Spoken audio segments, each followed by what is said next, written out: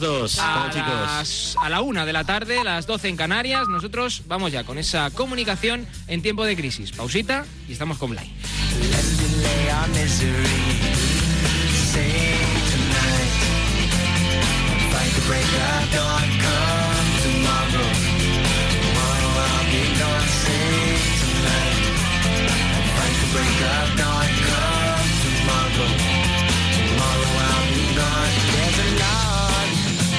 Fire and it burns like me for you. Tomorrow comes. Radio Marca, el deporte que se vive. Radio Marca.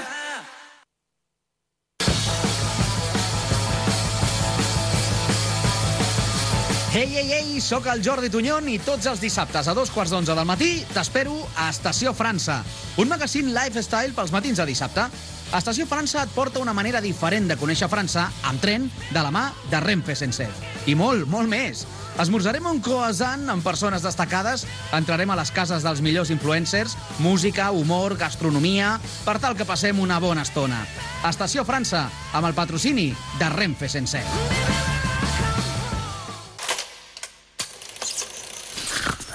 ¿Estoy presentable? No lo usaba desde hace 1000 años. Me está un poco justo en la cintura.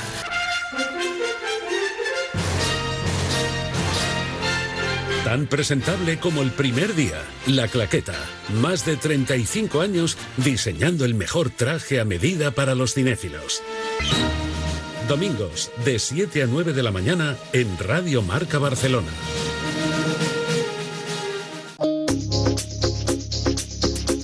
Hola a todos, soy Enric Bayón y este es un mensaje para todos los padeleros que nos escucháis. Si eres un loco del pádel, tu programa es Padelona. Los domingos a las 2:30 de la tarde repasamos toda la actualidad del pádel con entrevistas exclusivas a los mejores jugadores del mundo, recomendación de torneos y, cómo no, con la clínica del pádel para protegernos de las lesiones. Padelona, con la colaboración de Audi Legend, Policlínica Barcelona, Padel Crash, Gafas Addictive, Outlet Sports y Padel 1. ¿Tú te imaginas? Radio Marca.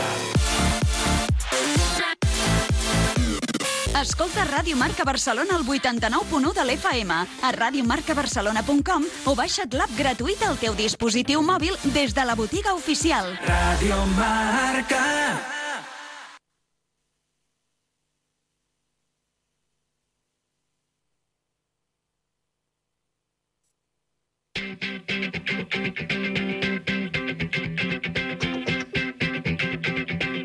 Marcador.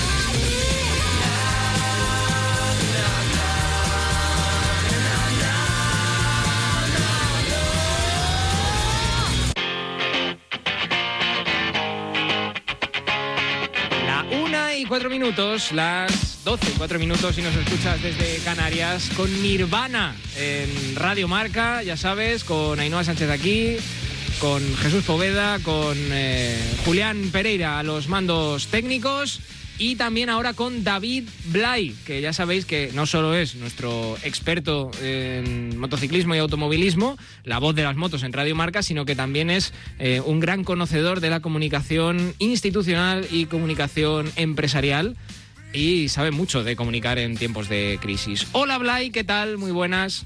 ¿Cómo estáis, chicos? Muy buenas. Vamos a ver, bueno, lo primero, ¿cómo estás pasando esta cuarentena? Esto hay que preguntarlo a todos, con todos los que hablamos. Mira, yo ya teletrabajaba, mi mujer también, además. Pasábamos bastante tiempo con las nenas, obviamente ellas iban al cole y ahora no van. Y bueno, hay que tener en cuenta que esto es fin de semana, que todo se mitiga, que además en Valencia hace muy buena temperatura, aunque los próximos 2 días parece que va a llover. Pero de momento no está siendo grave. Hemos decidido que como vamos a tener que trabajar bastante, aunque haya una caída de los clientes que tenemos, pues el fin de semana lo vamos a pasar haciendo cosas de fin de semana y a partir del lunes pues ya nos haremos horarios y tendremos clara una cosa, que es que tenemos que estar mucho más tiempo con ellas que trabajando y que trabajaremos cuando podamos y seremos todo lo eficientes que podamos. Bueno, pues eso está bien. Bueno, Blay ya sabéis que es un gran defensor de... Bueno, lo ha comentado aquí en esta radio ya en las últimas horas, la defensa del teletrabajo. Nosotros también estamos a favor, aunque hoy estemos aquí, ¿no? En el estudio. Sí. Bueno, sois un servicio público vosotros. Hay que estar. Es así, no pasa nada. Bueno, David, tenemos mucho que hablar al respecto de comunicar en tiempos de crisis, porque... Finalmente se ha suspendido la Liga, la NBA se suspendió también, Fórmula 1 al final también, aunque ha tardado muchísimo. MotoGP de momento se ha suspendido las primeras carreras, aunque se disputó la primera de todas, en un momento en el que no había un riesgo tan alto de coronavirus, al menos en Qatar, que es donde se suspendió. Pero, ¿qué dice la teoría, o al menos tu experiencia, al respecto de comunicar en tiempos de crisis? Mira, yo siempre lo explico, por ejemplo, en alguno de los másters en gestión deportiva donde doy clase, les digo que lo importante son 2 aspectos, la rapidez y decir la verdad.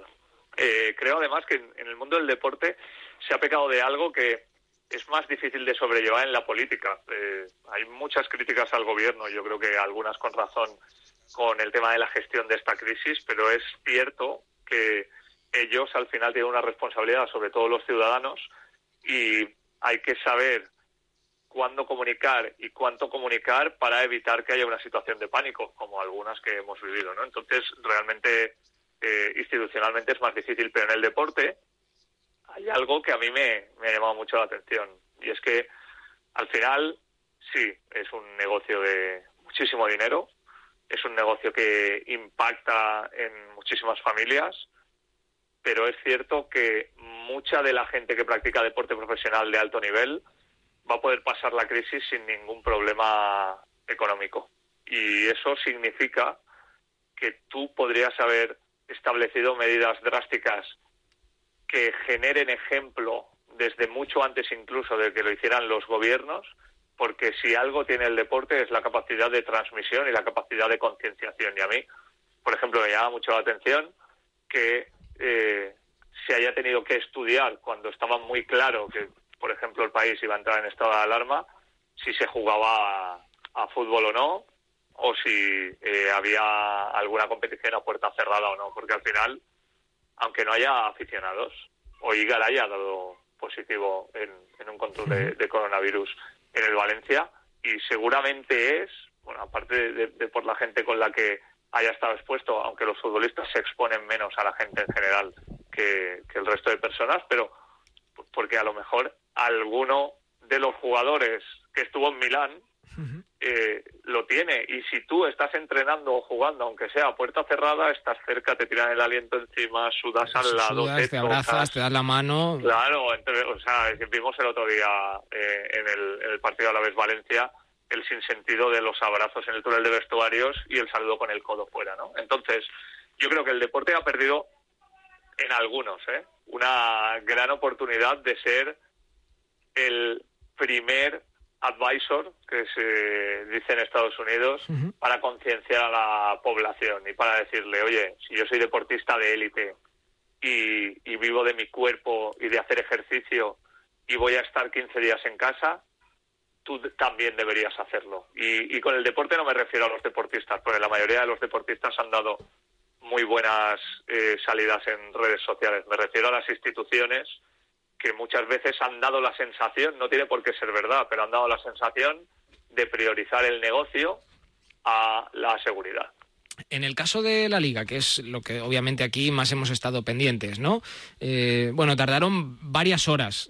Vamos a poner entre 1 y 2 días desde que se empieza a hablar del aplazamiento, la posible suspensión, hasta que, bueno, entre medias la Real Federación Española de Fútbol el pasado día 11 decide que las categorías no profesionales deben parar, recomienda...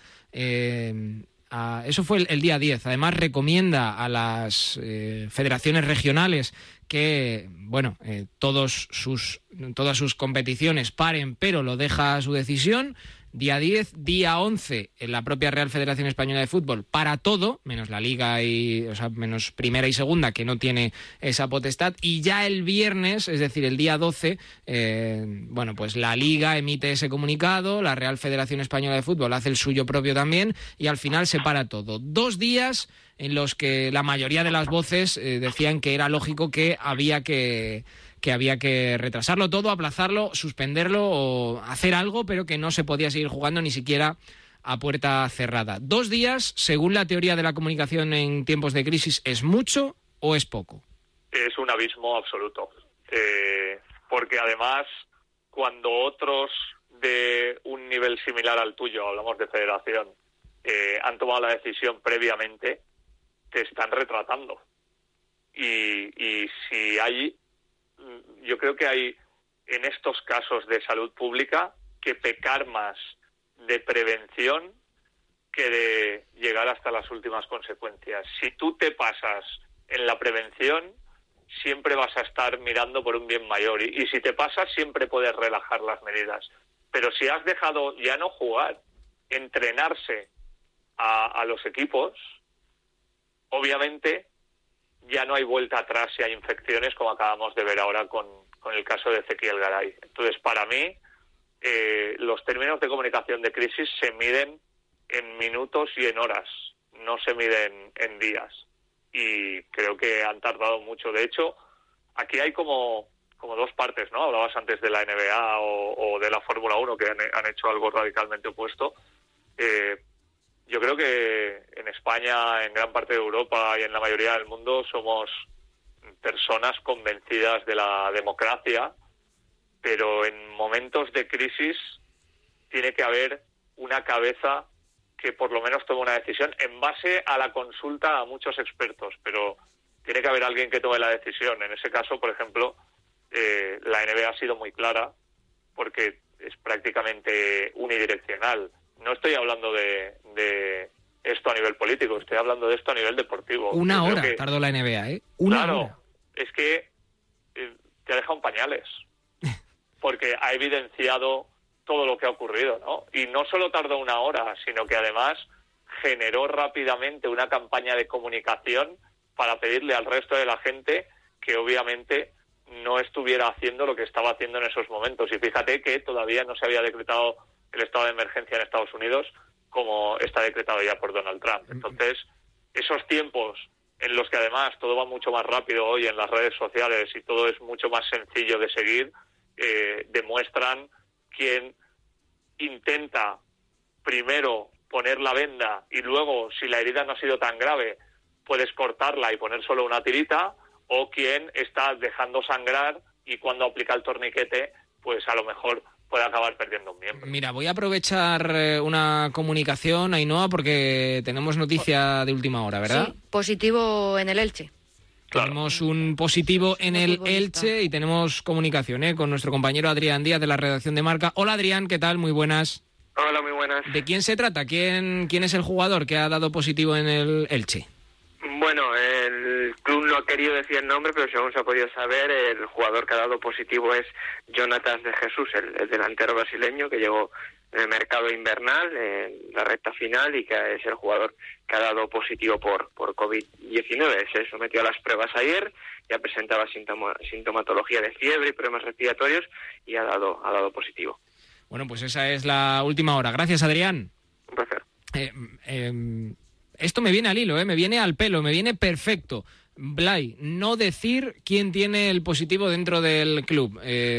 Yo no sé tampoco qué pretensión hay de ocultar nada, ¿no? Quiero decir, esto es algo que al final vamos a pasar prácticamente todos. A ver, estamos en la era de la información y además, mira, Quique Mateu, que fue el primer caso que hubo en la Comunidad Valenciana, periodista de Intereconomía Radio y de las provincias, es amigo mío personal del colegio, ¿vale? Quique, además, es una persona cuyo personaje periodístico, por decirlo de alguna manera, es bastante histriónico. Puede haber gente que lo haya visto en el Chiringuito. Y sin embargo, para mí, la comunicación que ha hecho Quique ha sido soberbia. Primero, por ponerse nombre. Luego, por contar el día a día, con un solo tuit al día, sin estridencias. Después, por atender a todos los medios de comunicación que quisieron hablar con él, obviamente pasando primero por aquellos con los que tenía contrato y le pagan, creo que eso lo entendemos todos, pero luego con todo aquel que haya querido hablar con él. Y todavía él está asintomático desde hace tiempo, continúa en el hospital, pero no ha dado negativo. ¿Qué es lo que hizo Quique desde el principio? Desdramatizar la situación, personalizarla, no convertirse en un número, sino convertirse en una persona absolutamente accesible que te contaba que esto, si no estás dentro de un grupo de riesgo, no deja de ser algo que te va a hacer pasarlo mal, pero que no te va a estigmatizar. Entonces, no decir nombres hoy día, cuando ayer, por ejemplo, estás diciendo que la mujer del presidente del gobierno está infectada con total libertad, pues hombre, creo que al final hemos vivido mucho en el fútbol y esto también va a tener que hacer pensar en la era de la incomunicación, de no dejar hablar con los futbolistas, de intentar que haya mucha menos interacción en el periodismo y que eso lo que suponga es que todos los canales oficiales sean los que den una única información, pero con esto nos damos cuenta de que la información es necesaria. Y es más, si hay gente que ve que los deportistas ya no son seres inaccesibles, ni siquiera para los virus, los va a personalizar también. Y es una forma de sumarse al hecho de decir, oye, tenemos nosotros gente dentro de la plantilla y vamos a hacer todo lo posible para que esto no se extienda de ninguna manera. Oye, David, ¿y qué es mejor, que lo anuncie el club o que sea el propio jugador, como ha hecho Garay en este caso, del Valencia? Yo creo que al final todo lo que tienda a ser de persona a persona va a tener más impacto. Los clubes, además, como te decía antes, cada vez comunican menos hacia el exterior y lo hacen más intentando tener todo el control de la información, lo cual en una situación como esta es bastante absurdo porque va a acabar sabiéndose. Entonces yo creo que sí que el futbolista debería tener una llamada con el club para la comunicación y para que le asesoraran en el mensaje que tiene que dar, porque muchos de los problemas también que tienen algunos futbolistas en redes sociales es que no saben cómo mandar los mensajes adecuados y pueden fomentar una opinión que sea contraria a la que esperan. Pero yo creo que cuando lo hace una persona impacta más y sirve más de ejemplo que cuando lo hace un club. El club puede anunciar medidas, como acaba de hacer Pablo leyendo el comunicado del Atlético de Madrid, pero son las personas las que deben decir lo que está ocurriendo. Y nosotros, los medios, porque al final estamos en un escenario que nunca habíamos vivido. ¿Y cómo podemos ayudar a esta comunicación en tiempos de crisis? Mira, yo creo que al final nosotros tenemos mucha más información que el resto, pero ya no tenemos tanta información solo para nosotros como teníamos hace algunos años. Yo creo que al final hay que canalizar, por un lado, los canales oficiales y poder contar las cosas con toda la certeza de que están confirmadas.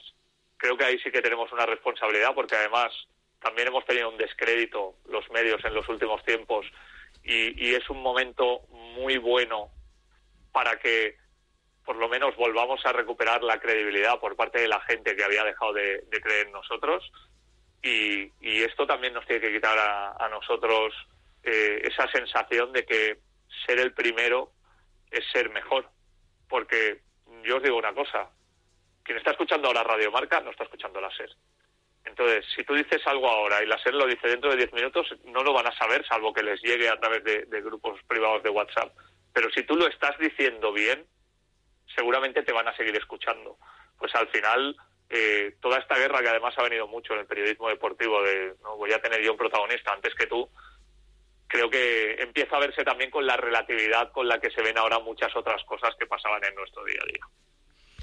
Bueno, pues la comunicación en tiempos de crisis, ¿eh? Hay unos que lo hacen muy mal, otros que lo hacen bien, otros que lo hacen mejor, y luego está el de la Fórmula 1, que esperó a que los aficionados estuvieran en la puerta del circuito de Australia para entrar, para decidir parar, en el momento en el que McLaren ya había dicho que se retiraba por caso de coronavirus en su entorno. Y que creo que Raikkonen y Vettel habían cogido un avión. Sí, ya estaban volando a casa. Es que ahí se demuestra quién mira por el negocio y quién mira por las personas. Y eso también puede hacer mucho daño a la Fórmula 1. Fíjate que además la Fórmula 1 hace menos de 3 semanas estrenó en Netflix la segunda temporada de su documental, que es extraordinario, y que por fin, después de mucho tiempo, te dejaba ver por dentro, como pasó en la primera temporada, las cosas que mucha gente aspiraba a ver y que no veía. Yo recuerdo especialmente en la primera temporada las dudas de Daniel Ricciardo entre si se iba de Red Bull y dónde, si a McLaren, si a Renault. Eso es algo que ha humanizado una carrera que, sin embargo, sigue teniendo un aire de gran circo y de inaccesibilidad, ¿no? Pues todo esto, que ha tenido un impacto mundial justo antes de marzo en una de las mayores plataformas del mundo, lo acabas de perder de un plumazo con esa decisión, en mi opinión. Voy a aprovechar que estás aquí, David Blay, para seguir con nuestro juego. Nuestro juego de los detectives de Radio Marca. Ahí está nuestra sintonía. No sé si has estado escuchando o te explico. Sí. De hecho, me quedo con la tercera pregunta de Pablo López. Ya no recuerdo yo cuál era la tercera pregunta. Sí, el perro hablaba, creo. El perro no hablaba, efectivamente. 628 26 90 92. Ahí pedís cita. A ver, el juego es fácil, ¿eh? Ya han llegado unos cuantos WhatsApp que nos han dicho la respuesta directamente, porque se lo saben. Si vemos que hay muchos que se lo saben, pues pasamos a otro, efectivamente. ¿En serio? Hay varios. Sí. Yo no tengo ni idea, ¿eh? Yo tampoco. ¿No? Tenía. No. Pues vamos a hacer que ayudes de nuevo a la gente, en este caso tú también. El juego de los detectives, que en este caso tiene un supuesto en el que se ha cometido en teoría un crimen, hay una situación, ¿vale?, que dice así: Antonio y Cleopatra son hallados muertos en el suelo de una villa de Egipto. Muy cerca se encuentran cristales rotos. El único testigo es el perro guardián. No hay ninguna marca en cualquiera de los cuerpos y ellos no fueron envenenados. Ahí está el perro, efectivamente. Ahí está. ¿Cómo murieron? 628 26 90 92 para participar. Si sabéis la respuesta, pues ya si vemos que se la sabe mucha gente, pasamos a otro supuesto diferente. Pero, David Blay, puedes ayudar a la gente haciendo pregunta de sí y no, que te podemos responder ahí no hay yo, que hemos sido detectives antes, porque antes de Fraile hay que ser monaguillo, ya hemos sido monaguillos y ya sabemos lo que ha pasado. Pregunta de sí y no que podamos responder. ¿Tenían una enfermedad, alguno de los dos? No. Vale. Te dejamos otra. Seguiré atento. No. Yo quiero dejar que el resto haga las preguntas adecuadas. Vale. El perro no habla, no tenían una enfermedad y el perro estaba presente durante la muerte de Marco Antonio y de Cleopatra. Que podrían ser la faraona y el romano, pero vamos a decir que son gente normal. Gente normal. No son la faraona ni el romano. Que claro, yo también he pensado en ellos. No son ellos. No son la faraona y el romano, no son. Vale, el emperador romano, no son, ¿vale? 628 26 90 92. Ahí cogéis cita y nosotros os llamamos y también os podéis enviar un mensaje de audio diciendo, en fin, lo que queráis, cómo estáis pasando la cuarentena, en fin, de todo un poco. Comunicación en tiempos de crisis, David Blay, que ya sabéis que nos va a contar cuando vuelva el Mundial de Fórmula 1, el Mundial de MotoGP y todo lo que tenga 2 o 4 ruedas, nos lo va a contar él. Gracias, Blay, un abrazo. Gracias a vosotros, chicos, a vuestra disposición. Ese aplauso grande para ti por esta sapiencia que nos has traído. 628 26 90 92, la 1:25, las 12:25. Si nos escuchas desde Canarias, con esa última hora. Jonatas de Jesús, el jugador del Elche, que ha sido el último positivo por coronavirus del mundo del deporte, en este caso del fútbol en nuestro país. Nosotros seguimos, esto es Marcador, esto es Radio Marca, con Ainhoa y con un servidor, con el Juli ahí a los mandos técnicos. Hasta ahora. ¿Quieres aprender de los mejores emprendedores con más éxito en Internet? ¿Te gustaría emprender seguro y aplicar las metodologías del mundo digital en tu empresa o trabajo? Entonces, ¿a qué esperas? Descubre tu propósito, cambia la vida de millones de personas y sin duda serás millonario. Nosotros te ayudamos a encontrar el camino. Entra en talentmba.es, aprovecha la semana de prueba gratuita y descubre tu talento. Recuerda, talentmba.es. Cariño, hay que instalarse una alarma ya. Sí, ya dijimos que sí, pero vamos a acabar primero la mudanza, ¿no? Es que me acaba de contar un vecino que anoche le entraron a robar. ¿En serio? Y como es tan fácil colarse por el jardín, prefiero ponerla cuanto antes y dormir tranquila. Vale, pues llama. En Securitas Direct protegemos lo que más importa. Llama ahora al 900-103-104 o calcula online en securitasdirect.es. Recuerda, 900-103-104.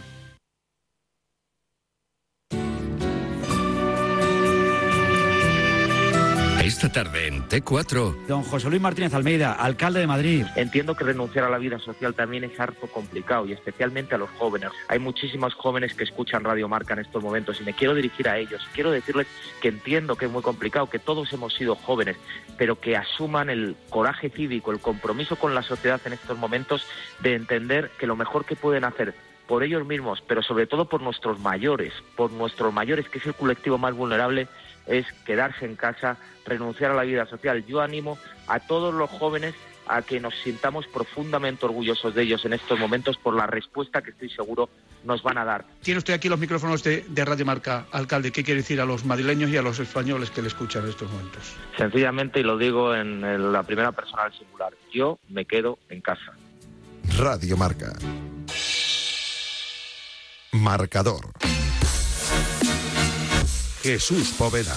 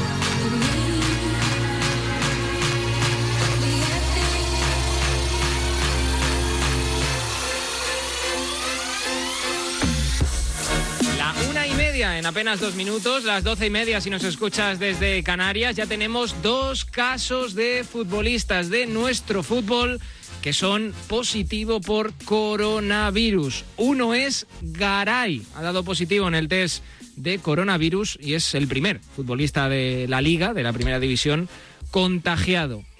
Que sepamos. Hay un segundo en el Elche, ¿no? Sí, Jonatas, el delantero brasileño, fichado en el mercado de invierno, pues ha dado positivo en los análisis, en las pruebas a las que se ha sometido, y es pues el segundo caso del fútbol español. Ya tenemos 2 Vamos a ver qué es lo que sucede. De momento el Atlético de Madrid además también ha hecho oficial a Ainhoa que se queda en casa. Sí, ha suspendido los entrenamientos para las 2 próximas semanas. Iban a ejercitarse a puerta cerrada tanto para la afición como para los medios de comunicación este lunes, pero pues dado el escenario en el que ha entrado España, este estado de alarma, entrenamientos en casa, pautas personalizadas, dietas, consejos de nutrición y teletrabajo también para el Atlético de Madrid. Sí, señor, teletrabajo para el Atlético de Madrid. Nosotros lo prometido es deuda. Hemos dicho en torno a la 1:20, bueno, van a dar 1:30, nos hemos retrasado un poquito, pero ahí estamos, con nuestro Juego de los Detectives.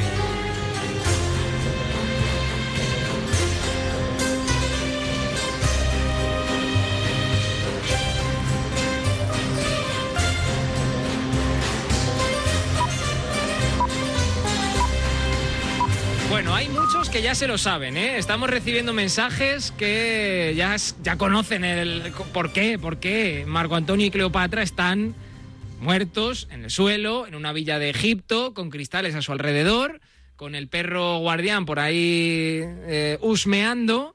¿Que no habla? Y que no habla el perro, por cierto. Y hay muchos que ya lo saben. 628 26 90 92. Ese es el teléfono en el que podéis pedir cita. Vosotros nos escribís un WhatsApp. Oye, yo quiero hacer el juego. Y entonces nosotros, pues os damos paso en antena y jugamos. Por ejemplo, tenemos ya una oyente que se llama Cris. Hola, Cris, ¿qué tal? Muy buenas. Hola. Bueno, vamos a ver. ¿Te sabes cómo funciona el juego? ¿Sabes las preguntas que quieres hacer? ¿Sabes el caso que te vamos a leer otra vez? Antonio y Cleopatra son hallados muertos en el suelo de una villa de Egipto. Muy cerca se encuentran cristales rotos. El único testigo es el perro guardián. No hay ninguna marca en ninguno de sus cuerpos y ellos no fueron envenenados. ¿Cómo han muerto? Vale, venga, Cris. ¿Cuántas preguntas puedo hacer? Pues a ver, un número prudente. Tampoco vamos a estar aquí toda la tarde, pero un número prudente. Venga, a ver. Vale. ¿Hay algo más en el suelo, aparte de cristales? Sí, hay algo más. Vale. Hay algo más en el suelo, aparte de cristales. Me da un poco de cosa, porque hay muchos oyentes que ya lo saben, entonces ellos no tienen el gusanillo, ¿no? Pero bueno, estamos aquí con Cris. Vale. Hay algo más. ¿El algo más es la causa de la muerte? No es la causa de la muerte, si te refieres a, por ejemplo... no es el arma homicida. No es el arma homicida, pero... Está relacionado. Está relacionado con la muerte. Está relacionado con la muerte de Marco Antonio y de Cleopatra. Está por ahí el perro, ¿eh?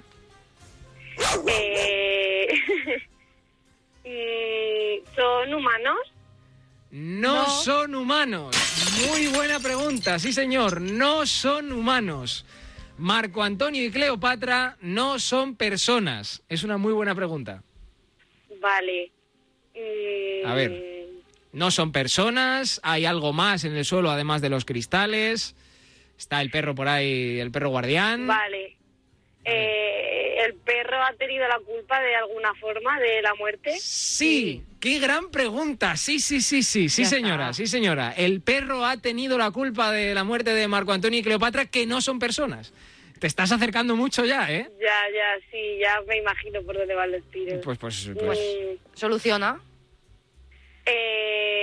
¿Lo que hay en el suelo es agua? Correcto, lo que hay en... Bueno, a ver. Aplauso. Te vamos a dar un aplauso, ¿eh? Después tenemos otro supuesto, seguiremos jugando con la gente, ¿eh? Hasta las 3 de la tarde que venga... Mira, ahí está el aplauso. Hasta las 3 de la tarde que venga Raúl Fuentes, seguiremos jugando con la gente, tenemos protagonistas, una recomendación de películas relacionadas con el deporte, pero... Venga, va, siguiente pregunta, Cristina. Ay, creo que ya lo sé, Bueno. pero bueno, voy a seguir preguntando por si acaso. No, si lo sabes, resuelve. Lánzate. Si lo sabes, resuelve. ¿Marco Antonio y Cleopatra son peces? Marco Antonio y Cleopatra son 2 peces. Sí, señor. Y el perro, que era el perro guardián, pues, ha tirado la pecera al suelo, claro. Vale, y se han muerto. Pues obviamente. Si no hay agua, pues es lo que hay. Cris, muchísimas gracias por estar escuchando, ¿eh? A ti, un saludo de parte de mi padre, que es muy fan del programa. Pues muchas gracias. Un saludo también para tu padre, que siga oyéndonos, y tú también, que es lo importante. Gracias, Cris, un abrazo. Venga, hasta luego, un beso. Un besito para Cris, la 1:33, las 12:33, si nos escuchas desde Canarias. Oye, esto tiene que seguir, que hasta las 3 tenemos un montón de tiempo, ¿no? Venga. Ponemos otro... Más difícil. Uno más difícil. Sí. ¿Este primero que tenemos aquí apuntado te vale? Este es difícil, No, ¿eh? El primero yo creo que es fácil. ¿Es fácil? ¿Sí? Oh, pues a mí cuando me lo dijeron... Bueno, pues venga, el primero. No, di tú. ¿Cuál crees tú que será difícil? A ver, tenemos aquí 5 supuestos. Tenemos varios supuestos. El 2. Un hombre entra en un bar. Imaginaos que sois comisarios que os han llamado, ¿no? Porque había gente allí en el bar y os han llamado y tenéis que ir al bar porque ha pasado lo siguiente. Un hombre entra en un bar y le pide al camarero un vaso de agua. El camarero se arrodilla buscando algo, saca un arma y le apunta al hombre que acaba de hablar, obviamente, al cliente. El hombre le da las gracias y se va. Ahí está el bar. Muy bien. Está Juli sembrado hoy, madre mía. Estupendo. Un hombre entra en un bar y le pide al camarero un vaso de agua. El barman se arrodilla buscando algo, saca un arma, apunta al hombre que acaba de hablar, este le da las gracias y se marcha. 628 26 90 92, 628 26 90 92 para pedir cita. Sois muchos los que os sabíais lo de los peces, lo de Marco Antonio y Cleopatra.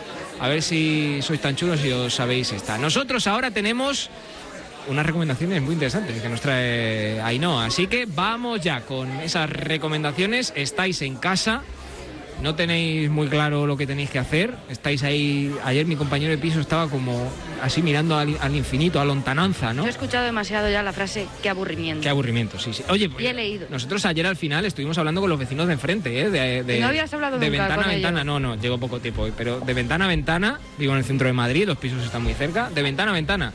Bueno, ¿y qué tal? ¿Cómo te llamas? ¿A qué te ahí dedicas? al bingo hay un paso. Hay un bingo, ¿no? Que se ha hecho, por las ventanas. Es y DJs con el equipo en la terraza. Hubo uno, hubo uno ayer en casa que se sacó la guitarra para tocar. O sea, bueno, espectacular. Esto ya verás que nos va a hacer más fuertes. Esto nos va a hacer más fuertes. Esto es Radio Marca, 1:36, 12:36 en Canarias. Si queréis participar, 628 26 90 92 o podéis llamar al 91 443 6501. Si marcáis también el 91 443 6501, nosotros os cogemos la llamada y entráis a participar. Esto es Radio Marca. Seguimos. Radio Marca, el deporte que se vive. Radio Marca. Estàs escoltant Ràdio Marca Barcelona, 89.1. Desde el board de Radio Marca Barcelona, cada semana Xavi Collado, asistido por los mejores tertulianos, repasa desde distintos ángulos la semana futbolística. No es una tertulia más, es la tertulia del bar. Todos los sábados, de 11 a 12 en Radio Marca Barcelona, abrimos el bar. Recuerda, todos los sábados, el bar con Xavi Collado. Cada dia de 2:45 a 2:45 de la tarda, Pericos Online Ràdio. Els primers en informar-te de l'espanyol. Aquí a Ràdio Marca Catalunya. Presentat i dirigit per Francesc Via. Pericos Online Ràdio. Amb el patrocini de Land Motor, concessionari oficial Jaguar i Land Rover, i la col·laboració d'Estrella Damm, Danone, Fosprint de Sòria Natural, Botemania, Casino Barcelona, Movistar, Esportium.es, Motosim i Energia Blanc i Blava. T'agrada la ràdio? T'agrada el futbol? Vols dedicar-te al periodisme esportiu? Apunta't ja als tallers radiofònics de Ràdio Marca, els tallers on t'acostaràs a la ràdio professional. Truca al 93 415 3006 o envia un e-mail al formulari de contacte de radiomarcabarcelona.com o a comunicación@jppro.es i t'informarem de quan pots començar a viure la professió a la que sempre t'has volgut dedicar. Cocodril Club. Si t'agrada la bona música dels anys 60, 70, 80, escolta Cocodril Club, tot un clàssic de la ràdio. Aquí a Ràdio Marca Barcelona, cada dia en antena, de dilluns a divendres de 4 a 6 de la matinada, dissabtes de 6 a 8 del matí i diumenges de 5 a 7 del matí a Ràdio Marca Barcelona, 89.1 FM. Cocodril Club, el programa revival de l'Albert Malla. Hasta luego, cocodrilo. No pasaste de caimán. Hasta luego, cocodrilo.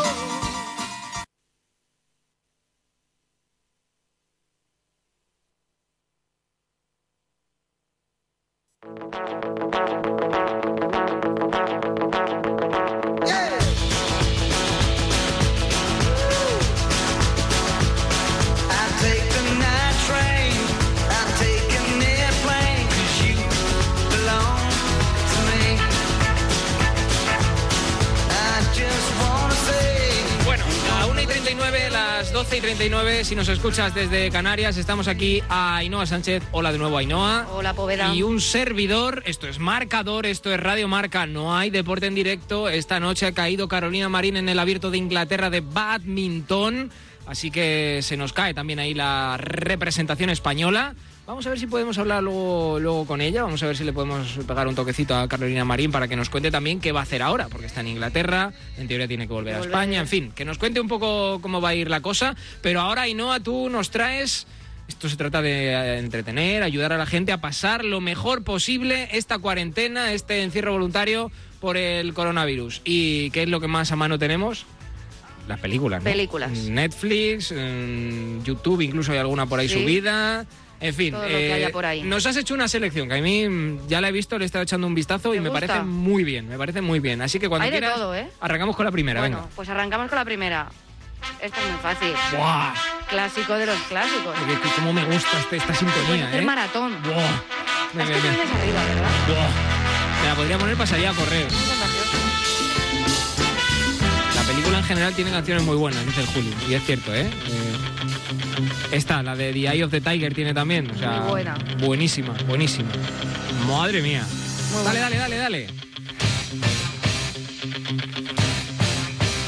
Pues bueno, es que me parece absurdo tener que describir esta película, la verdad. Bueno, pero Rocky. Yo tuve que hacer un teatrillo al respecto de esta. ¿Sí? Esta es que lloro, con esta sintonía, lloro. Lo digo en serio, En el momento, a ver, no quiero hacer spoiler, pero bueno, la película tiene 40 años ya, yo creo que ya podemos hacer spoiler, ¿no? El momento en el que Rocky aguanta los 15 asaltos contra el campeón del mundo de... Creo que es peso ligero, ¿no? No es peso pesado, es peso ligero. ¿Peso pesado? ¿Es peso pesado? Sí. Creo que sí. Hombre, Rocky a mí se me hace, no sé, lo veo finete, no sé. Bueno, luego lo vemos, que ya no recuerdo. Y aguanta, pierde el primer combate, pero el tío aguanta ahí, los 15 asaltos. Dice eso de Adrian. Es una historia de amor, Rocky también, Tú eres muy romántico. Yo soy un romántico, me encanta. Pero es una historia de amor, es una gran historia de amor que a mí me encanta. Vamos, Rocky 1, 2, 3... Sí, todas las que tienes. Sí. Las últimas que han sacado también muy buenas. La del hijo de... ¿Cómo se llama? Ahí se ve. Creed. De Apolo Creed. Sí. El hijo de Apolo Creed, al que en una de las últimas Rocky entrena. Eso es. Y hay una escena de Rocky, no sé si es Rocky 5, en la que habla con su hijo. Esa es súper motivadora. Si pues podemos... animamos a que hagan el maratón entero. Bueno, sí, ahora tenemos tiempo. Después de escucharnos. Luego, no, que a las 3 viene Raúl Fuentes. Después ya, seguid en la con noche. Raúl Fuentes y luego ya por la noche... En la noche, para desconectar de todo esto que tenemos encima. Rocky, gran película deportiva que te recomendamos ver. Es antigua, tiene tiempo, pero te la recomendamos. ¿Qué más tenemos, Ainhoa? Otro clásico. Bueno, clásico, es más moderna, pero Invictus. Peliculón de Clint Eastwood, Morgan Freeman como Nelson Mandela y él, pues, usando el deporte como herramienta para abolir el apartheid, la diferencia entre blancos y negros de Sudáfrica, Copa del Mundo de rugby, a mí también me parece muy, muy buena. Está basado en un libro, El factor humano, de John Carlin, y pues a mí me gusta mucho esta película. Es pues historia de... Es una película larga. Humana, sí. Es una película larga, pero es una gran historia que además está... Bueno, no lo tengo al 100% confirmado, pero yo diría que está basada en hechos reales. Sí, está basada en hechos reales. Como te digo, está basada en un libro, pero este libro está basado en hechos reales. Así que un peliculón también, con el rugby como deporte protagonista, para señor. Eso, para apelar a la humanidad. Esto estamos hablando del 92 o 96, la Copa del Mundo de rugby, habría que verlo, tendría que mirarlo, pero Copa del Mundo que se disputó en Sudáfrica y que ganó Sudáfrica, obviamente, con la conjunción, bueno, había en realidad tan solo un jugador negro en ese equipo, pero sirvió para que Nelson Mandela, recién salido de la cárcel, recién proclamado presidente de Sudáfrica, bueno, pues en vez de quitarle el himno al equipo, a la selección, en vez de quitarle los colores y el nombre, lo que hizo fue a enseñar, ¿no?, a la gente a que hay que perdonar a tu enemigo para reconstruir una nación y salir más reforzado, que es como vamos a salir nosotros. Yo creo que ahora viene muy al caso esta película. Sí, señor, señora en este caso. Una más. Venga, tercera. Moneyball, rompiendo las reglas. Hay equipos ricos y hay equipos pobres, y después hay 30 metros de mierda y en el fondo nosotros. Bienvenido a Oakland. Mi objetivo es llevar este equipo a un campeonato. Necesito más pasta. No puedo competir con una plantilla de 120 millones. Tenemos que pensar diferente. El objetivo no debería ser comprar jugadores, debería ser comprar victorias. Aquí hay 25 jugadores infravalorados por los demás equipos por una razón u otra. Aquí encontraremos un equipo ganador, uno que nos podemos permitir. ¿Quién es el nene? El nene es el primer ayudante del gerente. Vamos a revolucionar esto. Díselo. ¿Quieres que hable? Cuando te señalo, sí. Este es el nuevo rumbo de los As de Oakland. No se puede construir un equipo por ordenador, Billy. Renovarse o morir. Billy Bean ha cogido y ha intentado reinventar el sistema y sencillamente no funciona. ¿Podrías perder el trabajo? ¿Qué? A veces leo cosas en internet. No leas cosas en internet, ni veas la tele, ni hables con personas. ¿Estás de acuerdo con esto o no? Del todo. Puede que no parezcáis campeones, pero sí lo sois. Así que jugad como campeones. Vamos a hacer algo muy especial. Toda la ciudad lo va a disfrutar. Si nos sale bien, habremos cambiado el juego para siempre. Más vale que esto funcione. Es broma.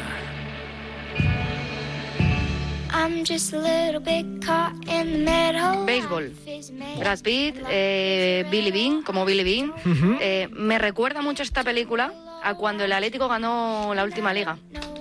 A cuando el Atlético ganó la última liga. Sí. Sí, quizás sin superestrellas, pero con jugadores que a las órdenes de la persona correcta y haciendo lo correcto, bueno, pues se proclaman campeones, ¿no? Eso es. Aquí Moneyball es un programa que consistía en fichar jugadores mediante métodos estadísticos con menos recursos económicos que sus rivales, que sus otros equipos. Pues está basado en una historia real también del equipo de béisbol de Oakland, los Oakland Athletics, y hay que verla, porque se demuestra el liderazgo, sobre todo, que puede tener en este caso un entrenador, y cómo, haciendo caso a quien se debe, te puede ir muy bien.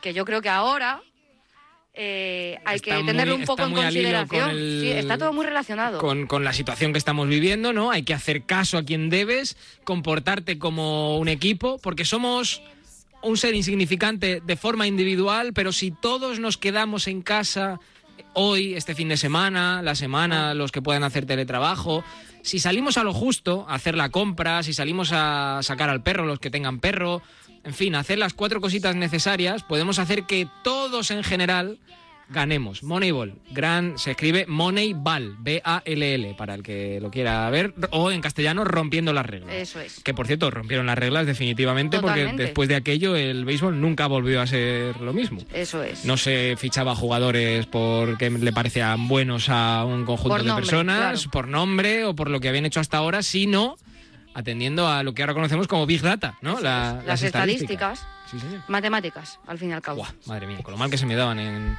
A mí me costaba. Luego en bachillerato ya con la estadística me gustó, pero las matemáticas... Es que la estadística es eso que siempre se quedaba al final del libro y nunca se llegaba. Bueno, pero en bachillerato hubo que hacer... O sea, bueno, yo ya hace años de bachillerato, pero... Yo también ya, poveda. Pero no sí, vamos a meternos estamos talluditos ya, No, venga, vamos a dejarlo. Venga, seguimos con las recomendaciones.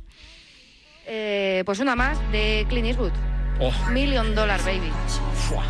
Lloré con esta, Lloré con Rocky, pero es que con esta más todavía. Es que no eres solo romántico, eres sensible. Madre mía, soy un partidazo. El sueño de una boxeadora por convertirse en boxeadora profesional. No, está bien quererse a uno mismo. Si no te quieres tú primero, no te va a querer nadie. Pues $1 Million Baby, otro peliculón de Clint Eastwood, Hilary Swank, súper actriz, me parece que hace todo bien en la película. Y pues más de boxeo, que la verdad que el boxeo tiene historias muy, muy buenas y muy curiosas, y esta película refleja sobre todo pues eso, el querer una meta y trabajar hasta lo imposible por conseguirlo. Así que es tu cumpleaños, ¿Cuántos años tienes? 32, señor Dan. Y estoy aquí celebrando que me he pasado otro año trabajando de camarera, que es lo que hago desde los 13. Y según usted tendré 37 para poder dar un puñetazo decente. Cosa que después de entrenarme durante un mes con este punching sin progresar empiezo a ver una realidad. La otra realidad es que mi hermano está preso. Mi hermana engaña a la Seguridad Social simulando que uno de sus bebés aún vive. Mi padre murió y mi madre pesa 142 kilos. Si pensara con claridad, volvería a casa, me buscaría una caravana y me compraría una freidora y galletas. El problema es que solo me siento bien con esto. Si soy demasiado mayor ya no me queda nada. Es suficiente realidad. Te enseñaré unas cuantas cosas y te buscaremos un entrenador. No, lo siento. ¿Te crees en situación de negociar? Sí, señor. Porque sé que si usted me entrena bien, seré la campeona. He visto cómo me mira. Sí, me das pena. No diga eso. No diga eso si no es cierto. Quiero un entrenador. No quiero caridad, ni tampoco quiero favores. Si no le interesa, seguiré celebrándolo. Super escena. Increíble. Muy buena. Ya te digo que es que Hilary Swank me parece que hace todo bien en esta película. Y sobre todo que es creíble, porque hay escenas, hay películas que no lo son, en este caso lo son. Million Dollar Baby, ya tiene unos años también, Million Dollar Sí. Baby. Y es otro peliculón de Clint Eastwood, que no solo pegaba tiros en el oeste. No.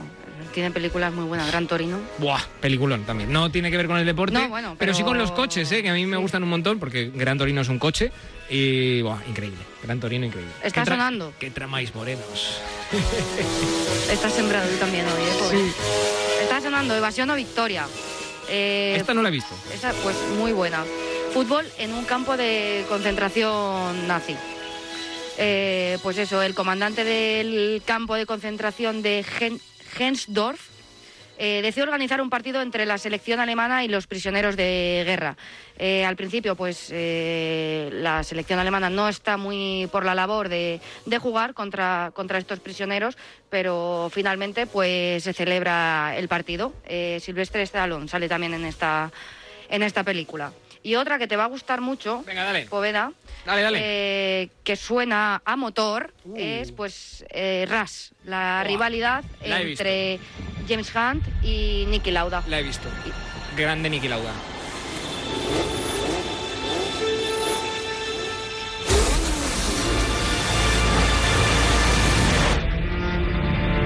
Cuanto más cerca estás de morir, más vivo te sientes. Eres James, ¿verdad? Sí. ¿Quién es ese? Es Niki Lauda. Acaba de fichar por Ferrari. Pero si no es nadie. Mírale, conduce como un abuelo. Si ya te tengo aquí, ¿para qué ir rápido? Porque yo te lo pido.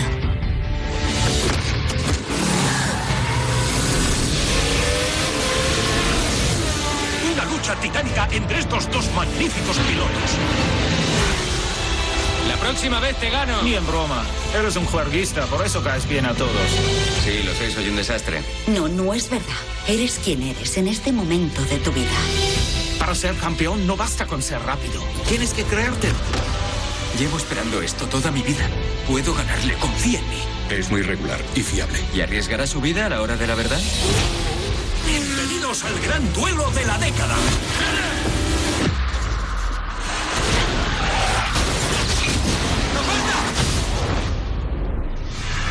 El campeón del mundo Niki Lauda quedó atrapado en un abrasador infierno de 800 grados. Ahí están las palabras, o bueno, el dibujo que hace la película del accidente de Niki Lauda, 3 veces campeón del mundo de Fórmula 1, en el 75, en el 77 y en el 84.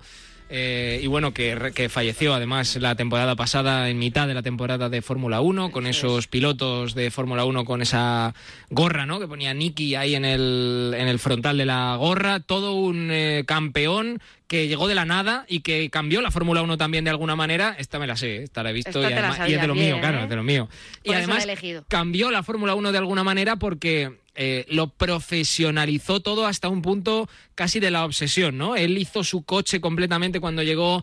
Obviamente es una persona que venía de una familia con posibles y por lo tanto con recursos, y por lo tanto pudo dedicarse a la Fórmula 1, porque al contrario que ahora, que se ha democratizado mucho el deporte, hace unos años el deporte lo practicaban aquellos que podían.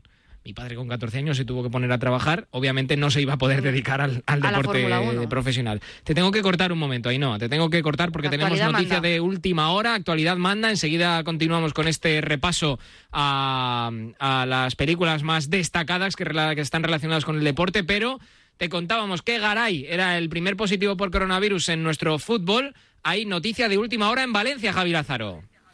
Sí, porque hablábamos antes de Ezequiel Garay, que lo comunicaba a través de sus redes sociales en torno a las 11:30 del mediodía. Bueno, el Valencia hace escasos minutos ha sacado un comunicado donde viene a decir que ya ha detectado hasta 5 casos positivos de coronavirus COVID-19 entre los técnicos y los jugadores de su primer equipo. Todos se encuentran en sus domicilios, reza o dice exactamente el comunicado, con buen estado de salud y con medidas de aislamiento. Al margen de las informaciones que se proporcionarán en las próximas horas, el club reitera su apoyo a las autoridades sanitarias en la campaña de concienciación social a toda la población para que se mantenga en su domicilio y que siga con todas las medidas de higiene y prevención ya publicadas. En definitiva, vamos a confirmar los casos. En este caso ha empezado con Ezequiel Garay, Jesús, pero vamos a confirmar el resto de integrantes del Valencia Club de Fútbol, tanto en cuerpo técnico como jugadores, porque, insisto, 5 afectados ya dentro de lo que es el staff y el primer equipo del Valencia Club de Fútbol. En esos 5 incluimos a Garay o en realidad serían 6 en total.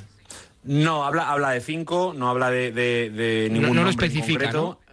Claro, con lo que se puede entender perfectamente que uno de ellos es Ezequiel Garay, así que vamos a ver exactamente un poco quiénes son los nombres, cuántos son futbolistas, cuántos son del cuerpo técnico, vamos a ver si hay cierta relación en el contagio, que evidentemente nos podría hacer pensar que sí. Vamos a ver exactamente qué es lo que pasa. Tampoco es cuestión de especular. Vamos a confirmar los nombres y a partir de ahí, pues bueno, lo contaremos también, por supuesto, en la sintonía de Radio Marca. Bueno, pues lo vamos a ir contando. De momento, 5 positivos en el Valencia Club de Fútbol. Garay, vamos a ver si son 5 o 6. Hay que confirmar si Garay está dentro de esos 5 o en total son 6. Pero además tenemos también a Jonatas, al delantero. Sí. Se entiende, Jesús, que cuando dice que ha detectado 5 entre primera plantilla y cuerpo técnico está incluido Garay, evidentemente como miembro de la primera plantilla. Vamos, vale. Yo no le doy opción a que haya 6, más allá de que haya algún caso que el Valencia no conozca, pero que entiendo que Garay está dentro de esos 5. Pues 5 con Garay incluido dentro de esos 5, y además tenemos también a Jonatas, el delantero del Elche, que se hizo pruebas el sábado y porque presentaba síntomas respiratorios y también fiebre, y por lo tanto ya es otro caso. Así que en total, en nuestro fútbol, ya tenemos 6. Gracias, Javi Lázaro. Un abrazo, chicos, hasta ahora. Un abrazo para Javi Lázaro, para todos los compañeros de Radio Marca, que incluso estando desde casa están pendientes de la última hora, nos están contando todo lo que sucede y están, bueno, pues informando, a la vez que nosotros aprovechamos para entretener aquí en la sintonía de Radio Marca. Tenemos muchas historias que contar todavía. Tengo por ahí también unas palabras del tío de Rafa Nadal, el que fuera su entrenador, en una de las charlas TED. Si no conocéis las charlas TED, os recomiendo que ahora que tenemos todos tiempo, aprovechéis en YouTube o en vuestras plataformas digitales para verlas. En fin, son charlas bastante motivadoras y bastante ilustrativas. Pero bueno, todavía tenemos mucho tiempo, hasta las 3 de la tarde, cuando arrancará nuestro compañero Raúl Fuentes. Vamos a seguir repasando algunas de las películas que están relacionadas con el deporte que podéis ver ahora que estamos todos en casa. Y no. ¿Qué? Uno tras de otro. Tuyo, ¿no? ¿Por qué le pido esta musiquita? Quiero ser como Beckham.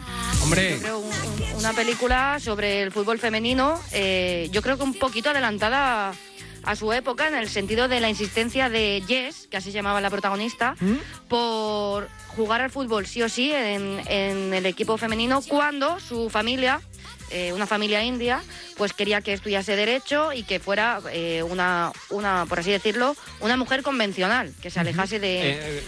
E incluso según el estrato social, ¿no? En la India, pues es más convencional estudiar, o más convencional, por desgracia también para las mujeres, quedarse en casa a las órdenes de la familia. Eso es. Pues tenía como ejemplo a David Beckham, por aquel entonces jugador del Manchester United.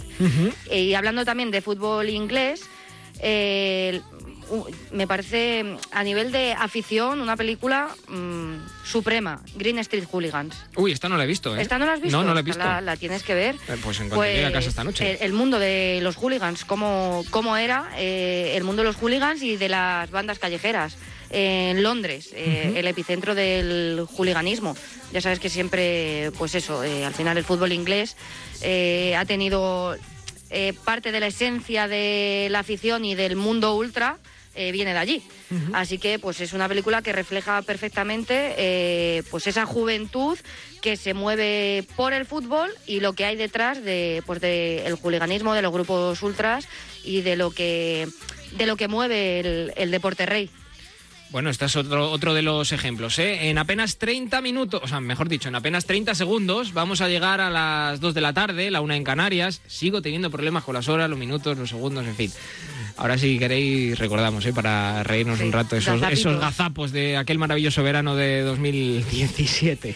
En fin, pero vamos a llegar a las 2 de la tarde, enseguida van a estar ahí las señales horarias en la antena de Radio Marca. Nosotros seguimos contándote, tenemos una historia ahora por delante. Enseguida vamos a estar con él.